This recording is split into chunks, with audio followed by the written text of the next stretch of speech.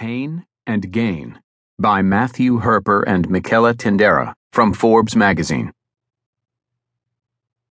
On March 25, 2016, Sarah Fuller, 32, was supposed to drop her mother's car at the shop. Her mom called at 8 a.m. to make sure her daughter was up. She got Sarah's fiancé. He found Sarah in her room, motionless, with her face on the floor. She was dead. The medical examiner implicated